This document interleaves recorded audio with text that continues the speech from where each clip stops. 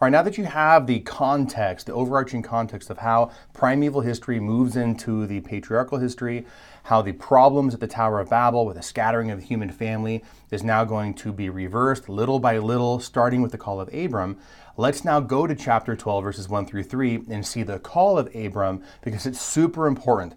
Really, these three verses form the entire rest of the plot of all of Scripture.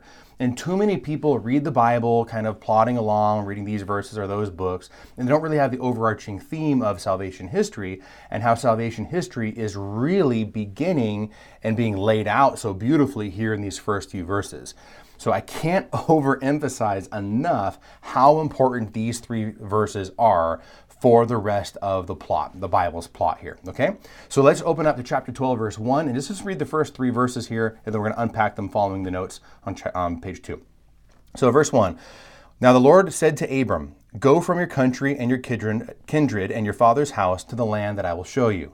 And I will make of you, 1, a great nation, and I will bless you and make your 2 name great, so that you will be a blessing. I will bless those who bless you, and those who curse you I will curse. And 3, by you all the families of the earth shall bless themselves." All right, and then so Abraham, verse 4, did as the Lord said, and so on and so forth. We'll talk about that in a second. But let's spend some time unpacking these three verses. And my friends, you should definitely underline this, block it off, circle it, whatever you do to personalize your Bible, because it is that important here. So this promise that God makes to Abram when he calls Abram to leave his father's house is really a threefold promise. Okay, it's a threefold promise, which later I'm going to show with you are going to be elevated to the level of a covenant oath. All right, and the difference between a promise and an oath is significant. One author I like gave the example of the difference between an engagement ring and a wedding ring. The engagement ring, you're promising to marry somebody. But with a wedding ring, you're marrying them. You swear an oath, I am yours, you are mine. It is a kinship by covenant, if you remember all the stuff we talked about before. So you can think of it that way, right? Right now it's a threefold promise, and each of these promises will be raised to the level of a covenant oath. Think of that as the wedding ring, okay? So let's unpack this looking here at your notes. Let's look at number 1. I will make of you a great nation. Now, 2 things are required to be a great nation. Number 1, you need descendants. You need to have a lot of people that descend from you. And 2, you need land. If you just have land and you don't have descendants, you're not a great nation. If you have a lot of descendants but not the land, you're not a great nation. Like even the Israelites down in Egypt, they're slaves in a foreign land, a land that's not their own. So you need both descendants and you need land in order to be considered a great nation. Now, this is really important because there's a lot of people out there who will say that God is being very unfair right now. And of course, later on in the story of salvation, because there's the Canaanites dwelling peaceably in the land, minding their business, farming and shepherding and doing their thing. And then God brings the Israelites in to usurp the land and take the land which didn't belong to the Israelites all along. And that's a false narrative. It's a false understanding of salvation history, because the land originally was meant for Shem, the firstborn son of Noah. The land as a blessing and the birthright was going to Shem, and then the descendants of Ham, which are the Canaanites, usurped that land and took it for themselves. So one thing, we'll talk a lot more about this when we go through the book of Deuteronomy and Joshua. You can go to Salvation History course and get some of the details right now. But suffice it to say, when God says to Abram, I'm going to give this land to your descendants, I will make of you a great nation, he's not going to be taking something from the Canaanites and give it to the Israelites, and the Israelites never had it all along. That's false. The Israelites possessed the land as descendants of Shem, but it was the descendants of Ham that usurped it. So God's not being unfair. It's giving to the Israelites what's theirs by right. All right, that's what I wanted to clarify here. Now, this promise of a great nation, which obviously presupposes descendants and land, this is going to be upgraded to the level of a covenant oath in chapter 15. And we're going to talk about that at the end of this particular lesson. The last 15, 20 minutes, we'll talk about chapter 15, where this promise is upgraded to the level of a covenant oath with a sacrifice of a bunch of animals. So stay tuned. We're going to talk about that very, very soon. Now, I said earlier, this is the plot for the rest of Scripture, or these 3 promises are. Well, this first promise that is upgraded to the level of a covenant oath in chapter 15 is fulfilled because God is faithful to his promises. It is fulfilled with the stories of Moses and Joshua, right? Moses delivers the people from slavery, brings them to the border of the promised land, but then Joshua brings them in and they conquer the promised land under his leadership. So the next major phase of salvation history is going to fulfill this first promise/oath to make of them a great nation. Okay? All right, and then so let's look at the second one. I will make your name great.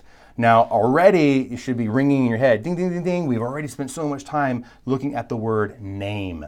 The word name is very, very important. It's repeated here once again. Remember that those folks at Babel, the Babylonians, you call them easily for now, the folks at Babel, they tried to make a name or a Shem is the word for name, a dynasty for themselves. So if you remember, they were opposing God, they were opposing God's people, which really are the descendants of Shem, making a dynasty, an empire for themselves. They're trying to grasp at something that is not theirs. But in contrast to that, interestingly enough, God then says to Abram, I'm going to make of you a great name. I will make of you, Abram, a great dynasty. Later on, it's going to say, kings will come forth from you. And I love that because this gift, this blessing of a dynasty and kingship is given to Abram. He doesn't need to take it, grasp at it by force like those at Babel did. This is a great contrast between grasping at what is not yours or waiting patiently for God to bequeath the blessing to you. I love that contrast there. So because Abram calls upon the name of the Lord, God will make of Abram a great name. There's also a really great parallel. We're not going to study this, but it just comes to mind right now before I forget. It's a really great parallel with David. When David wants to build a house for the Lord, a temple, God says, no, I will make of you a great house.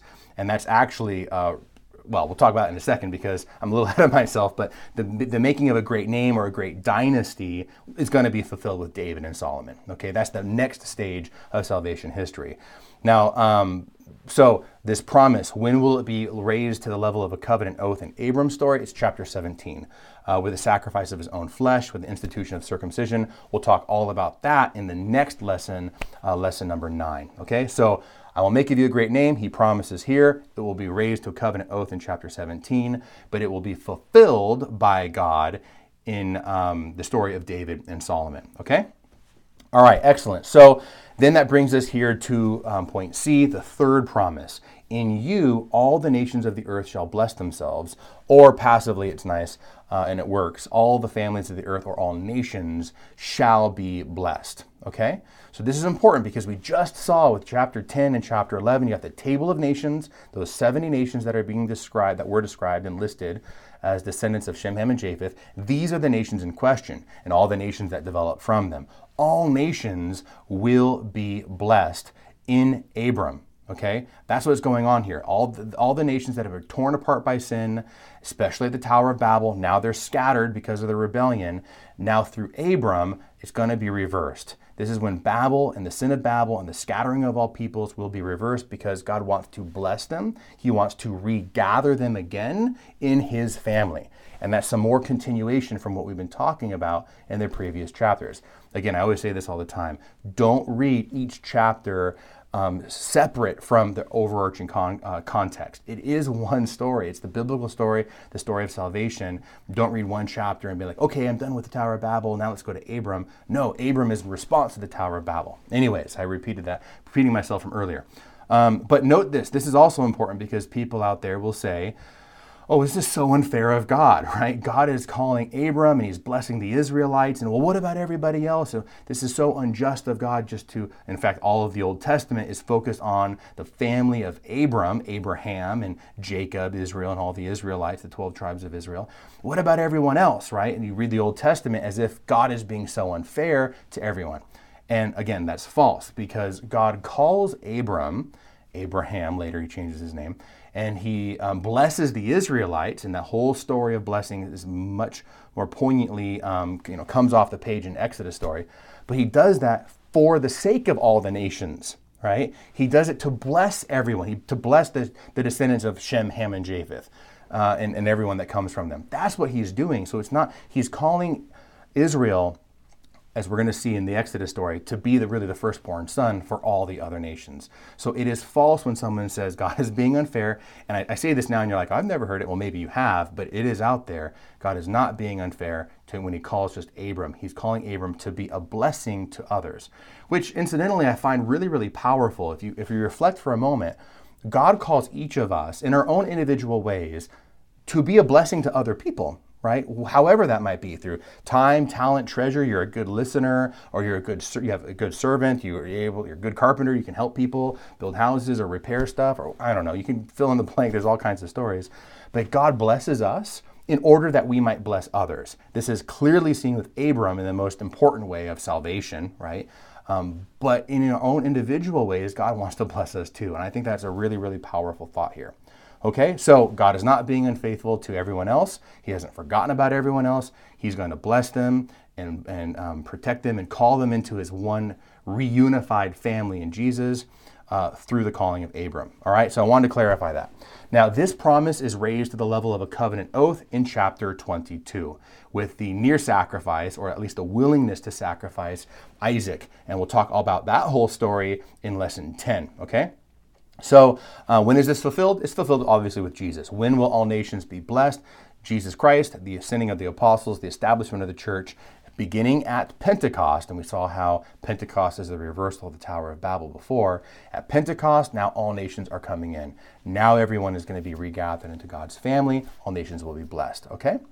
All right, so these are the three promises. They're raised to the level of covenant oath in chapter 15, 17, and 22. We'll look at 15 right now. Next lesson, we'll look at the second promise raised to an oath.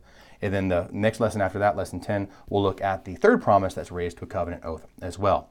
So with that, he responds. Let's continue on to see that Abraham does respond with great faith, but yet there are trials to his faith. He's not perfect. We tend to look at biblical figures, as well as saints for that matter, as just these incredible moral authorities, and they are that, but they have their journey of faith as well. And as we're going to see here, Abraham has a lot of challenges from the get-go, but yet he's obedient, he's faithful, and yet that obedience and faithfulness will be purified gradually and slowly until ultimately chapter 22. So let's look at that here, Roman numeral 2 in your notes. Hi, I'm Dr. Nick. Thank you so much for watching this clip. I hope you enjoyed it. If you did, and you want to access the entire lesson and the entire course, come visit us over at scriptureandtradition.com and join our community of students. You'll be able to access all of my courses in the audio library. Plus, you'll be able to access my live courses whenever I teach a new topic on scripture or the Catholic faith. God bless you.